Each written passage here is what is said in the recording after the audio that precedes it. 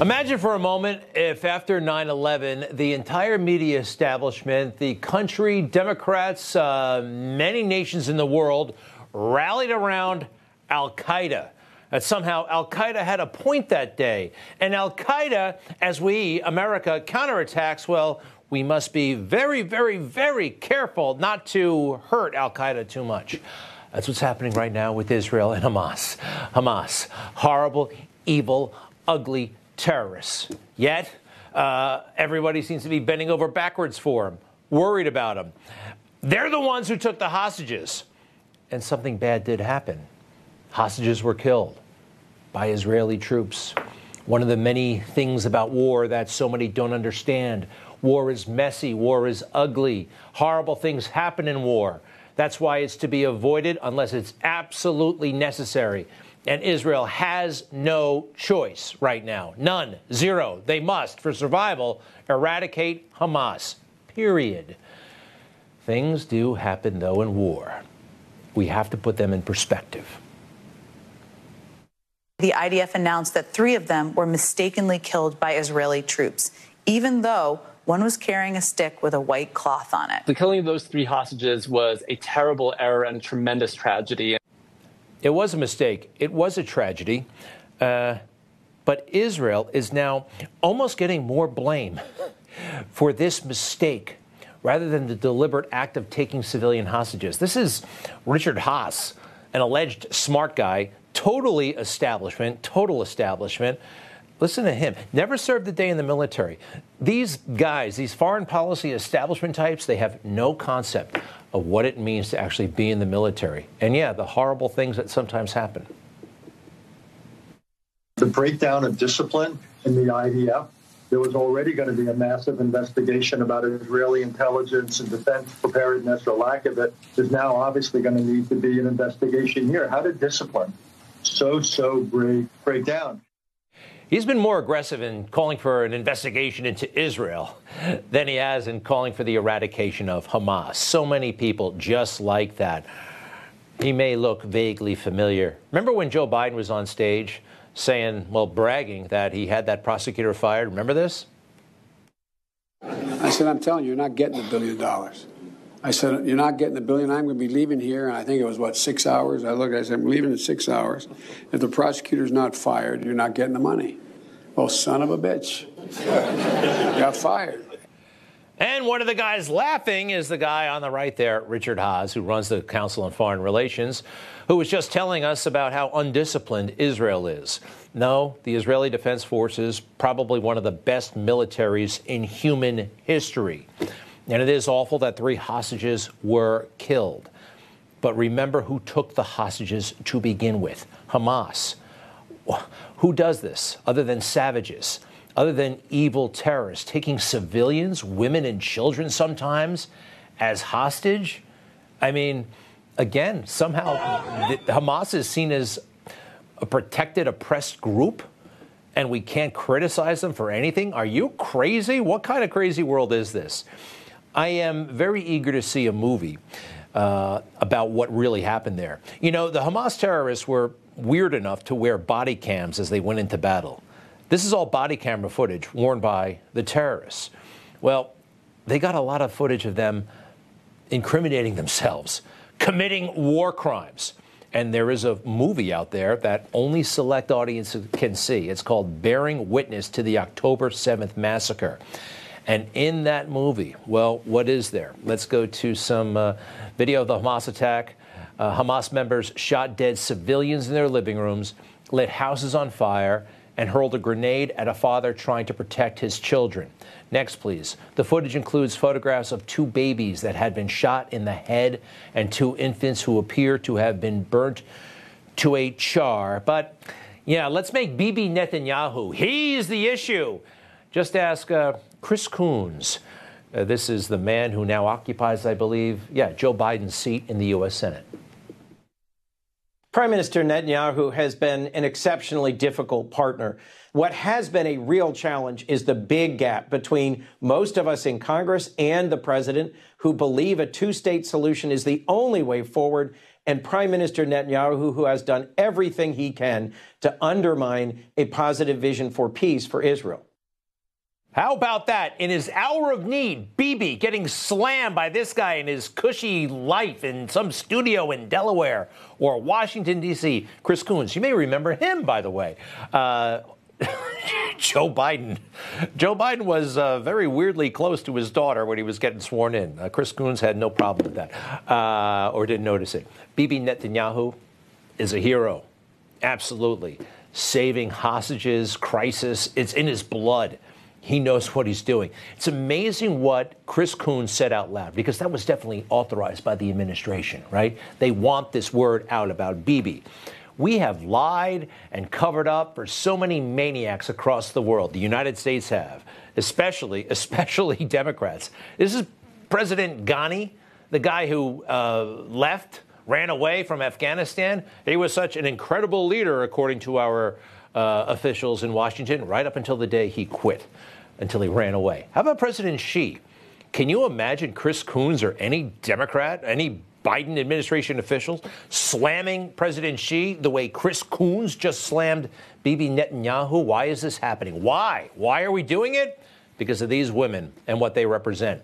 These awful squad members and their hideous anti-Semitism and concerns, parochial concerns about the 2024 election.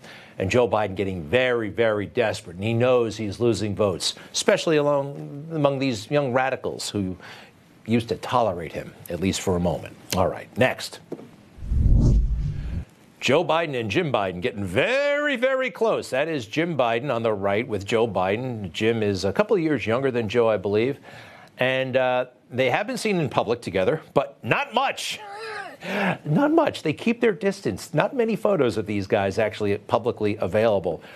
And this might be one of the reasons. I remember looking at Jim Biden and saying, how are you guys getting away with this? Like, aren't you concerned?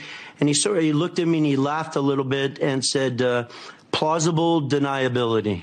With me asking out of concern, how are you guys doing this? Aren't you concerned that you're going to put your brother's, future presidential campaign at risk? The Chinese, the stuff that you guys have been doing already in 2015 and 2016 around the world. And I just can almost picture his face where he sort of chuckles and says, plausible deniability. So somehow they arranged it so they could deny that Jim Biden was getting money from all over the world, all over America, people who wanted to do business with Joe Biden, but they would set it up that they could never actually trace it to Joe Biden. That's what plausible deniability means in this context. Washington Post, interestingly enough, did a big story about, Jim Biden's deal-making caught on FBI tapes in an unrelated bribery probe. When the Washington Post starts doing stories like this that they should have been doing in 2020, it's interesting. It suggests that the establishment is getting ready to give Joe Biden the heave-ho. This is an interesting story. It's not a smoking gun. They want a smoking gun, but this is circumstantial, and it's bad. Let me go through it. Kudos to the Washington Post, although they do it very gently, almost politely. Richard Dickey Scruggs, a famed Mississippi trial attorney, was tantalizingly close to a historic deal to force tobacco companies to pay billions of dollars. But there was one last hurdle. A divided Congress had to sign off. And Scruggs had identified one of the most skeptical senators, Joe Biden, as a key to winning the vote. Scruggs turned to Biden's younger brother, James, an old acquaintance who ran a D.C. consulting firm with his wife, Sarah.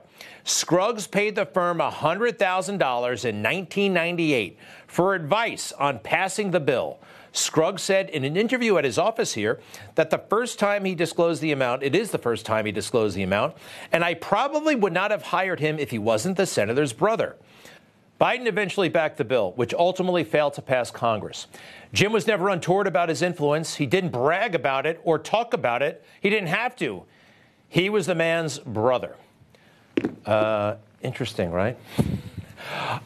Here's Jim Biden talking on audio to these folks in Mississippi about, how much he wants to make money, but sounds a little embarrassed by it, actually. My hesitancy to be a to be an opportunist.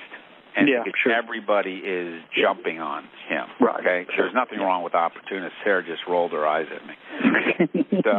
But to being a whore about it. Okay. Yeah. Everybody's just jumping in. Like, let me do your insurance. Let me do your legal.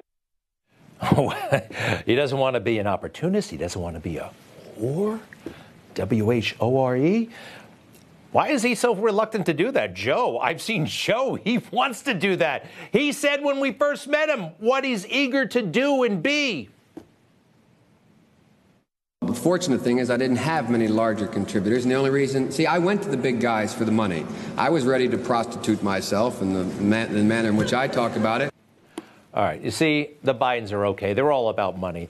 So back to Jim Biden. This is some fellow in the South who later, I believe, went to jail. These guys in the article, a lot of them went to jail for bribing this official or that official. But at this time, they want to do business with the Bidens and listen to how it's all going to be set up. And I told him that we had formalized our relationship with you guys, told him about the real Washington presence, that this was not going to be, a bullshit, shingle hung somewhere in a window, that this was a real deal, that Sarah was coming on, as a named partner, equity share in the venture, that we were changing the name of the firm to include her, told her that, Hunter was going to be involved and you were going to be involved. Wow, everybody, Jim Biden, Hunter Biden, Sarah Biden are going to be involved in this venture, whatever the heck it is, Mississippi and Delaware. What do they have to do with each other, by the way, huh? A U.S. senator and his brother and his wife and the son doing all this business with Mississippi. I don't know, politics, huh? I have to go back to this, though. Jim Biden received $100,000 in 1998 from a guy who hired him to change his brother's mind about a great big piece of legislation. And it worked. He changed his mind. Now, that $100,000, do you think it all went to Jim? Everything we know now. How about this check? We know that James Biden in 2018 wrote his brother a check for $200,000. I know it says loan repayment, but does anybody buy that this is a loan repayment? That is from James Biden to Joe Biden for $200,000. I think the $100,000 and the $200,000 is a big clue as to how Joe got so rich. Joe has stuff all over the place, right? The vacation home, this, that, and the other thing. Yeah. Fancy cars, watches, you name it, Joe has got it. And he didn't just get it as an ex-vice president. And you can make some money, decent money, when you're an ex-vice president. He made it as a first-term U.S. senator in Delaware. He's like 33 years old when he buys the largest house in the state. Everybody knows that Delaware and the DuPont Chemical, right? They go together. Well, this is one of the DuPont homes, and Joe buys it, and Joe's proud of it. And if you look at this fake news book that they love so much in the fake news, What It Takes, came out, 30 years ago. They call it the political Bible. They covered the 1988 campaign. Joe was a candidate for president back then. And Joe has a big mouth, and he talks to these reporters a lot, and he talks to them about that fancy DuPont mansion. It's the kind of place 1,000 Italian guys died building. Hand-carved doorways, a curving hand-carved grand staircase that Clark Gable could have carried a girl down. A library fit for a Carnegie or Bernard Baruch, someone like that. And a ballroom. Can't forget the ballroom. And a living room, about half an acre. And a bathroom upstairs the size of a gym, and all dusty rows outside with beautiful brickwork over the windows, black shutters, white porches, a fountain, a pool. The place is drop-dead stately. Okay, the print is going like this for some reason. That's okay. Can I see that drop-dead stately place that 1,000 Italian guys created? That's amazing, right? That's a huge house for a first-term United States senator, not making much money officially. You know, the ballroom thing, Hunter's first wife, Kathleen, you know what happened, right? Hunter started hooking up with Haley, and then, anyway, they're divorced now. But Kathleen wrote a memoir, a very thoughtful memoir, came out about a year or so ago. She talked about the opulence of the Biden family back in the 1990s. Hunter tried to tell me that he came from a middle-class family, but nothing about his life looked remotely middle-class to me. Months later, when I went to his house for the first time, again, all the way back in the 1990s, I explained to him that the middle-class families I knew did not live like this, let alone working-class families like mine. Hunt, I told him, a kid from a middle-class family does not have a ballroom. But somehow Joe had that mansion and a lot of other things. And at the same time, when he had all this stuff, he's running around telling everybody how poor he is. I was listed for all the years I was a senator as the poorest man in the United States Congress. I had the dubious distinction of being listed as the poorest man in Congress for 36 years. I had the great pleasure of being listed as the poorest man in Congress for 36 years. Let me see how the poorest man in Congress lives. If this is the poorest man in Congress's house, how does the richest guy live, huh? I mean, all right, here's the issue with Joe. I told you, he stopped growing 50 years ago when he made it big as a United States Senator in 1973. 50 years ago. And what was going on 50 years ago? It's before Watergate. Politicians were helping themselves to a lot of stuff. Richard Nixon was president. Spiro Agnew was his vice president. Actually, Spiro Agnew was doing what a lot of politicians did back then, steal. He was taking money as governor of Maryland, just wide open in plain sight, even as vice president, just taking cash. It was done back then. He got caught because, well, they were trying to get Nixon, and he stood in the way. Good evening. Vice President Agnew's resignation came under the intense pressure of a federal investigation of political graft, and it was coupled with Agnew's admission that he had cheated on his income taxes, which brought him a $10,000 fine and probation for 3 years. Wow. The federal government investigating a vice president and a president. They were Republicans. They were a Republican vice president. Anyway, he was guilty. He was taking this stuff wide out, right in the open. The word around D.C. was he just got sloppy. He should have been more discreet. You got to remember, what did Jim Biden call it? Plausible deniability. Spiro Agnew, rest in peace. And we'll be right back.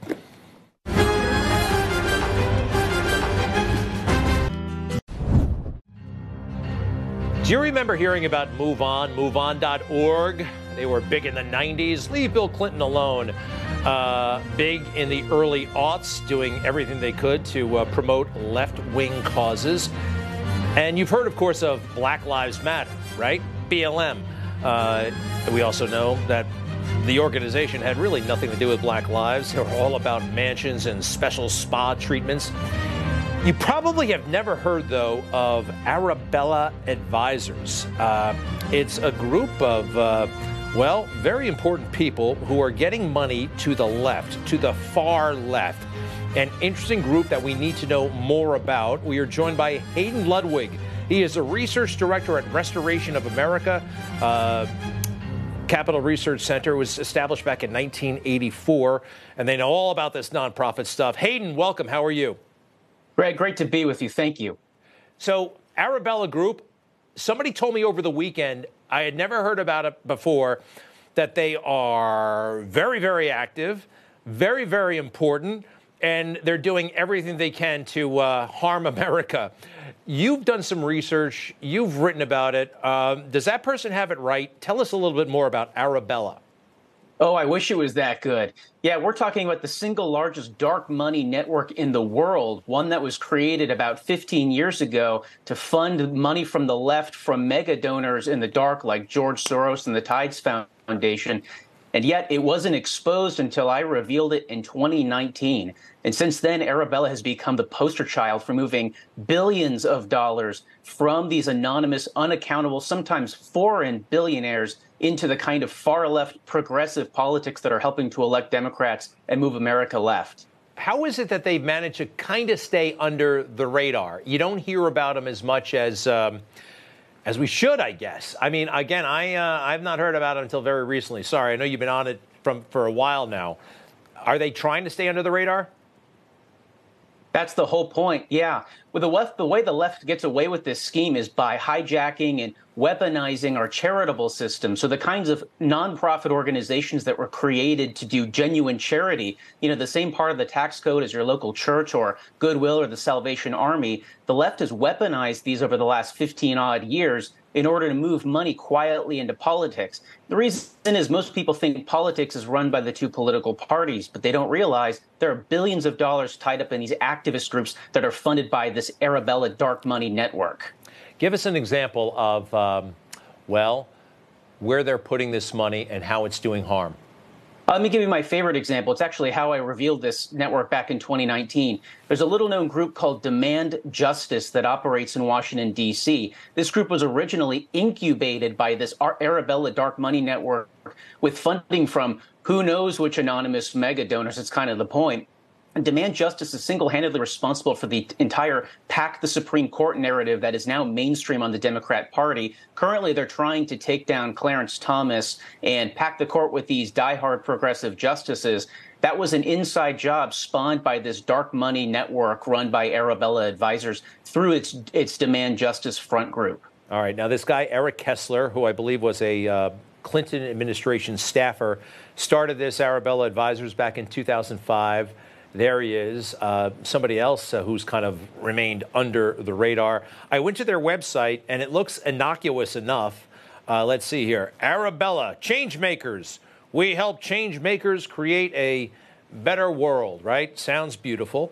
Let's see here. Arabella, we see change where others see a challenge. We see change. All right, so they got these logos from Wikipedia, it sounds like.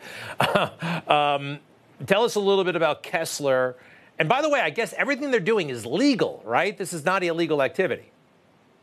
From what we can tell, it skirts the law, but this is why the left is so devious and clever. They use euphemistic language like that to get away with the kinds of things that scream, political and even against the law. Give you an example. Way back in the 2020 election, people are familiar with the Mark Zuckerberg Zuckbucks stories about how this Facebook founder moved $420 million through nonprofits to, quote unquote, fortify our election. Really, it was to boost Democrat turnout. Well, a lot of that money was funneled through the Arabella network. I don't know anybody who considers getting out the Democrat vote to be an act of charity. It's pretty partisan, if you ask me. But this is the kind of thing that Eric Kessler was good at, because back in the 1990s, before he worked for the Clinton administration, he was the national field director for a major Get Out the Green Vote group called the League of Conservation Voters, top Democrat GOT organization based in Washington, D.C. So this is entirely to take advantage of our generous charitable laws in order to skirt them and elect Democrats. I want to just play this very quickly. This is the Secretary of Defense, Lloyd Austin. And he seems to be, I don't know. I think he's not very strong in Israel's corner. Take a look. Protecting Palestinian civilians in Gaza is both a moral duty and a strategic imperative. So we will continue to stand up for Israel's bedrock right to defend itself. And we will also continue to urge the protection of civilians during conflict and to increase the flow of humanitarian aid into Gaza. All right. At first glance, it may sound harmless enough, but the Biden administration seems to be going very, very soft on Bibi Netanyahu and really realizing that, the Arab American vote may be at stake, and they're sending all kinds of weird signals. Where does Arabella fall on these kinds of issues, especially Israel versus terrorists? Yeah, it's a great question. Well, we know, for instance, that some of the Arabella nonprofits in this network have moved hundreds of thousands of dollars over the years to a particular nonprofit that runs a pro-Hamas front group. And this was so embarrassing to them because of the work of good conservative investigative journalists that they finally had to cut ties. But you have to understand, that's a rare victory on the right. Usually the left is too shameless to be, shamed into cutting ties with far-left pro-Hamas, pro-terrorist organizations like this. This is something that we should be proud of, but it only shows you that this is the tip of the iceberg. If they're caught doing this sort of thing, how many ties to China do we know of? We know, for instance, that one of the largest Arabella donors is a Swiss billionaire named Hans Wies. He's a Swiss resident. He lives in the United States, has never obtained U.S. citizenship, and yet he gives money hundreds of millions of dollars to this Arabella network to fund the kinds of far-left progressive, advocacy campaigns that are tearing the country apart. Why should a foreign billionaire be allowed to fund our politics? I think that's outrageous. Hayden Ludwig, thank you very much. You got to check out capitalresearch.org, capitalresearch.org, and at restoration_ROA. Hayden Ludwig, we appreciate it very much. Thank you for your time. Be right back.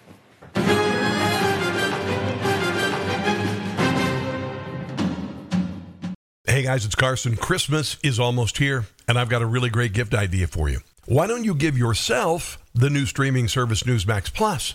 Move over woke Netflix and Disney Plus and Hulu. Just start Newsmax Plus. I just subscribed. I love it. Get Newsmax best shows with Rob Schmidt, Eric Bolling, Greta Van Susteren, Greg Kelly, and more.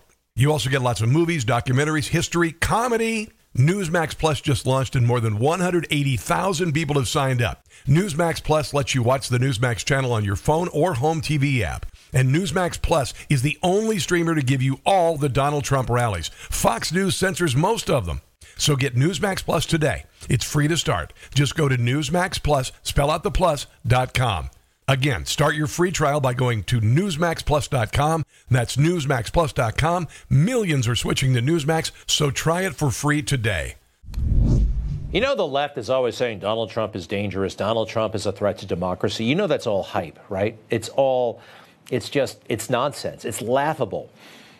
But she is dangerous. Liz Cheney and her new book that I don't think anybody's actually read, even though it's #1 on the bestseller list. I have. Oath and Honor, a memoir and a warning. I've gone through this book, and it worries me greatly. The message that comes through. This is not my big book report. I'm going to do one. But she is saying some very dark things, and I think she's revealing a lot about herself and maybe a very bad agenda for America, and she could be capable of anything. Anything. I'm genuinely nervous. It's amazing. She's such an influence. She's on all the shows. She's on the Bret Baier show. She's on the Meet the Press show. And no one has ever actually read the book. There are big problems in this book. So Donald Trump gives that speech on January 6th, right? Do you remember this part? Maybe you don't. Maybe you do. But she put it in the book. Watch. We got to remember, in a year from now, you're going to start working on Congress. And we got to get rid of the weak Congress people, the ones that aren't any good, the Liz Cheneys of the world. We got to get rid of them. We got to get rid. Now, what do you think that means? Does it mean kill Liz Cheney? Of course not. Nobody wants anything bad to happen to anybody. I want everybody to live to be 100. It means defeating her at the ballot box. And that's still allowed in America. Donald Trump said that on January 6th. At what time? 12:42 p.m. Now, who's watching TV? According to the book, Dick Cheney was watching TV. Yeah, he's watching TV, and he calls his daughter, Liz Cheney, Congresswoman from Wyoming, but she's in the Capitol. And according to her book, this is what she writes. My dad called me. Are you listening to Trump, he asked. Next, please. He just told the crowd they should get rid of the Liz Cheneys of the world. He has created a serious threat to your security. I stepped into a cloakroom phone booth for privacy and slid the door shut. You are in danger, my dad said. My father knew immediately and unequivocally that Trump's speech was likely to cause violence, and now Trump had targeted me directly. There was no world in which I would let Donald Trump threaten or bully me into abandoning my duty. I can't stay silent out of fear, Dad. Now, what's really troubling about this? Dick Cheney, what? She was safe in the Capitol an hour and a half before the Capitol was breached. When was the Capitol breached? We have a time. We know. 2:13 p.m. So an hour and a half before that, Dick Cheney seems to have a heads up that his daughter is going to be at risk. Maybe he should have called the Capitol Police. Maybe he should have called the FBI. Did you think watching that speech that anything like this was going to happen? No. But Dick Cheney somehow knew? That is weird. Very weird, and it's in the book. She also, like everybody else, throws so much praise and love at Ruby and Shay. Ruby Freeman and Shay Moss. I think we have a picture of them. There they are. I have to highlight this, and I think everybody missed it, and it's in the book again.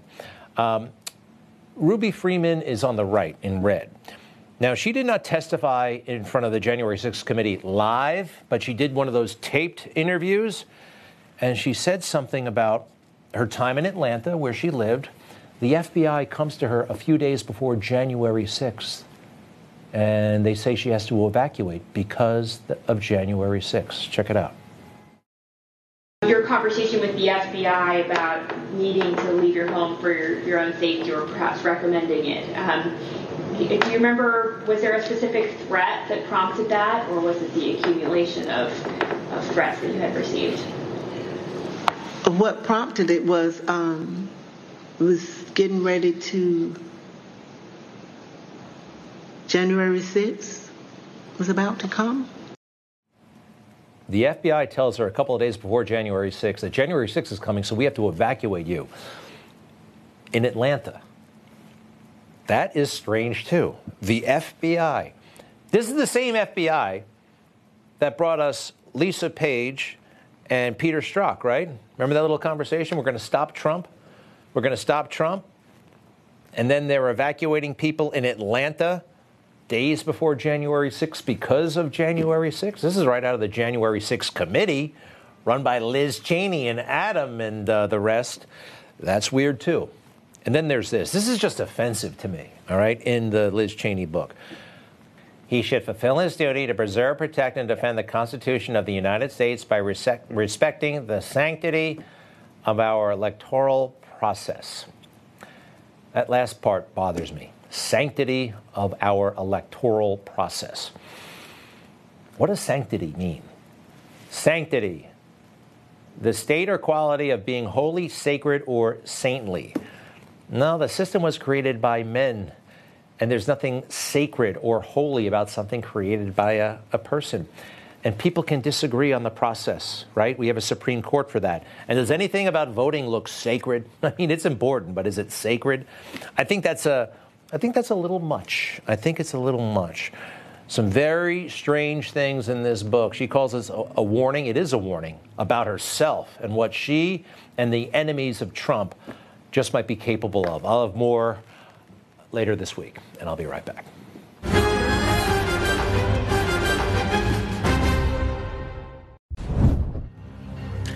All right, so this Pope Francis is not your typical pope.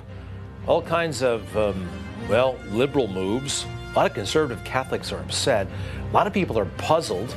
The latest thing is this, and I'm not sure how recent it is. It may go back a couple of months at least, but Pope Francis will officially allow priests to bless same-sex couples.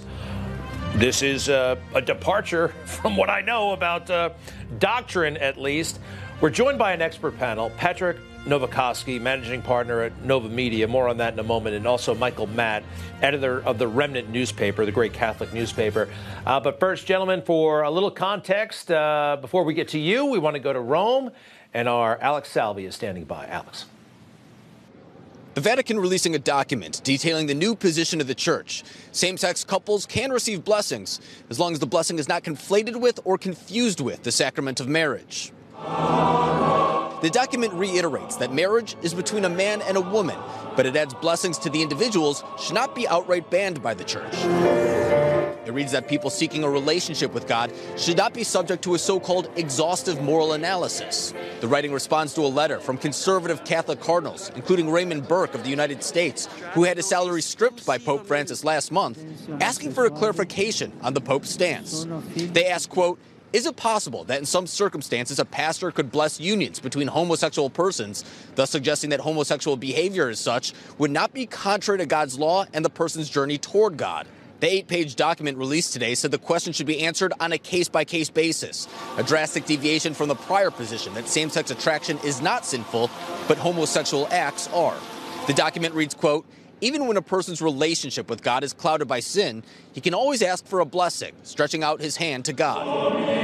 The Pope hinted at possible reforms during the Church Synod back in October.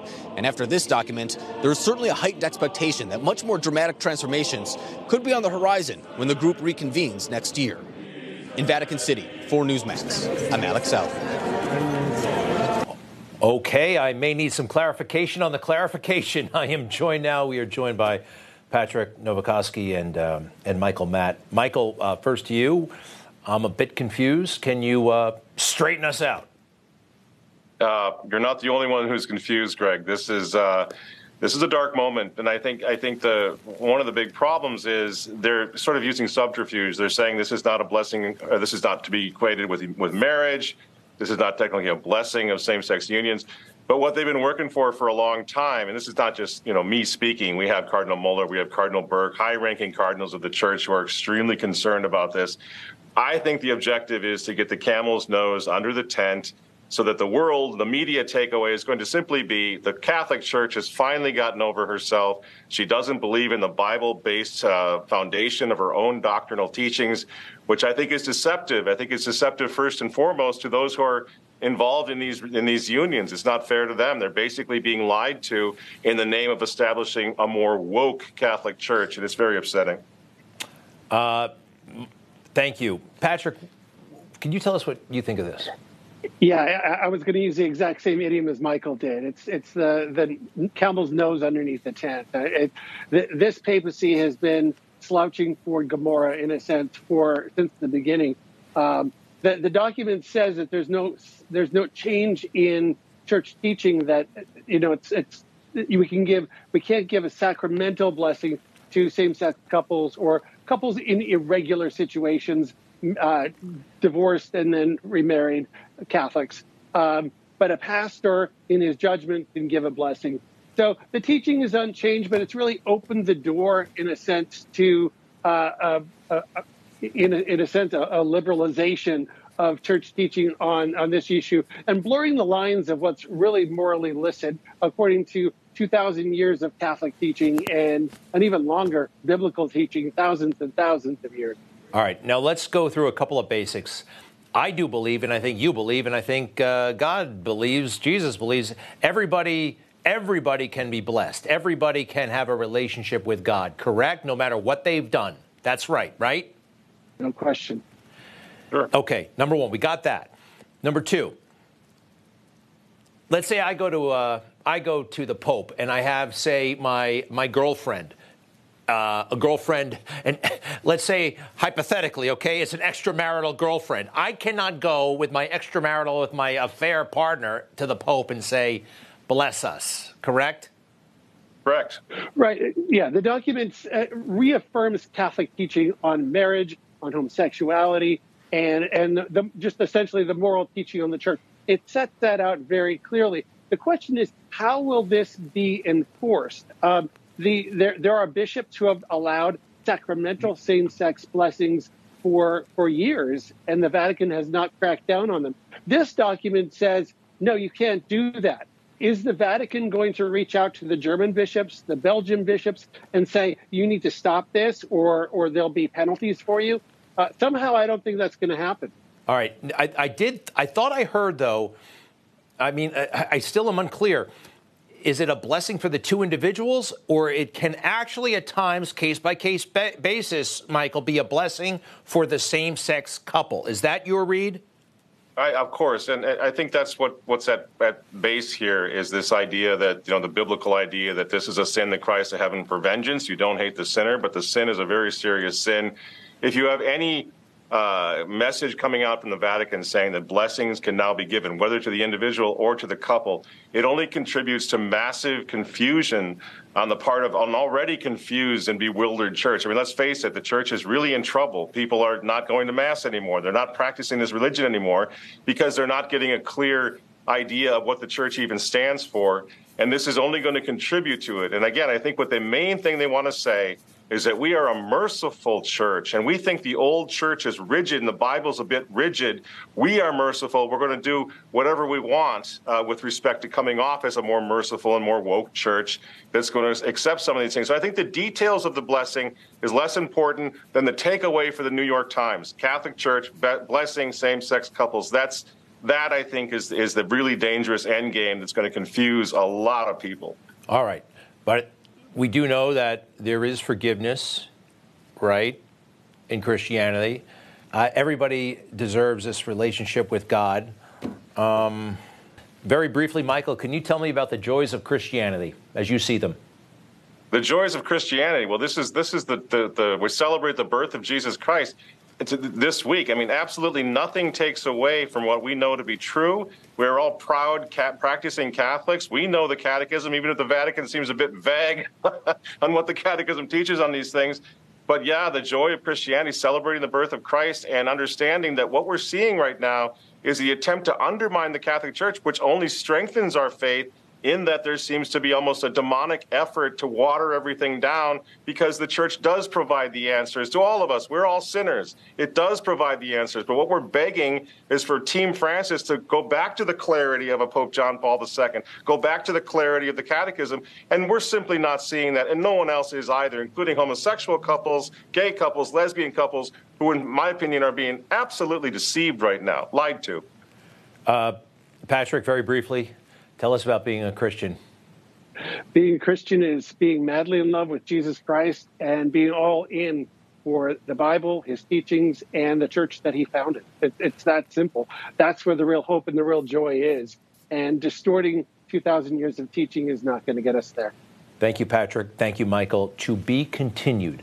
And we'll be absolutely. Right back. Thank you, Greg.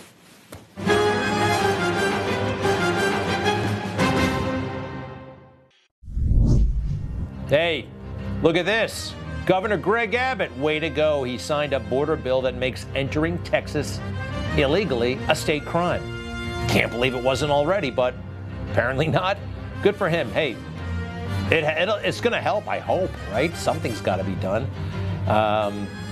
It's a step in the right direction. So much more has to be done. Greg Abbott is doing everything he can do. Federal government, they want this situation to persist. Joe Biden wants it to persist. Did you see this? Joe was in Wilmington, coming out of campaign headquarters. That's in Wilmington, actually. And he gets asked about the polls, and some guy with the car crashes right into his motorcade. I think God has a sense of humor. Watch what happens.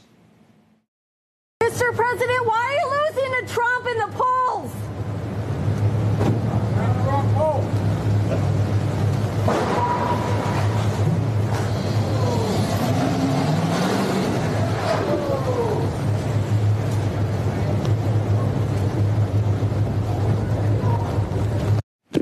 Reading the wrong polls. No, all the polls say the same thing. You heard about the guy who crashed into the car. He was drunk, allegedly. Drunk driver, not terrorism. It was kind of funny. Nobody got hurt, by the way, even the driver. Nobody was hurt. But Joe, you think you're getting away with all these lies. You're not. All right? There's somebody who sees everything. Everything. And you and I know who that is. I wonder if Joe does. I'll be right back.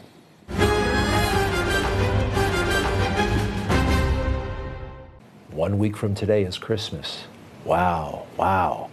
And next week's going to be fun, right? It's going to be that light week. Christmas on a Monday. It's going to be like the Twilight Zone until New Year's Day. I love it. I love it. Looking forward. But I'll be back tomorrow.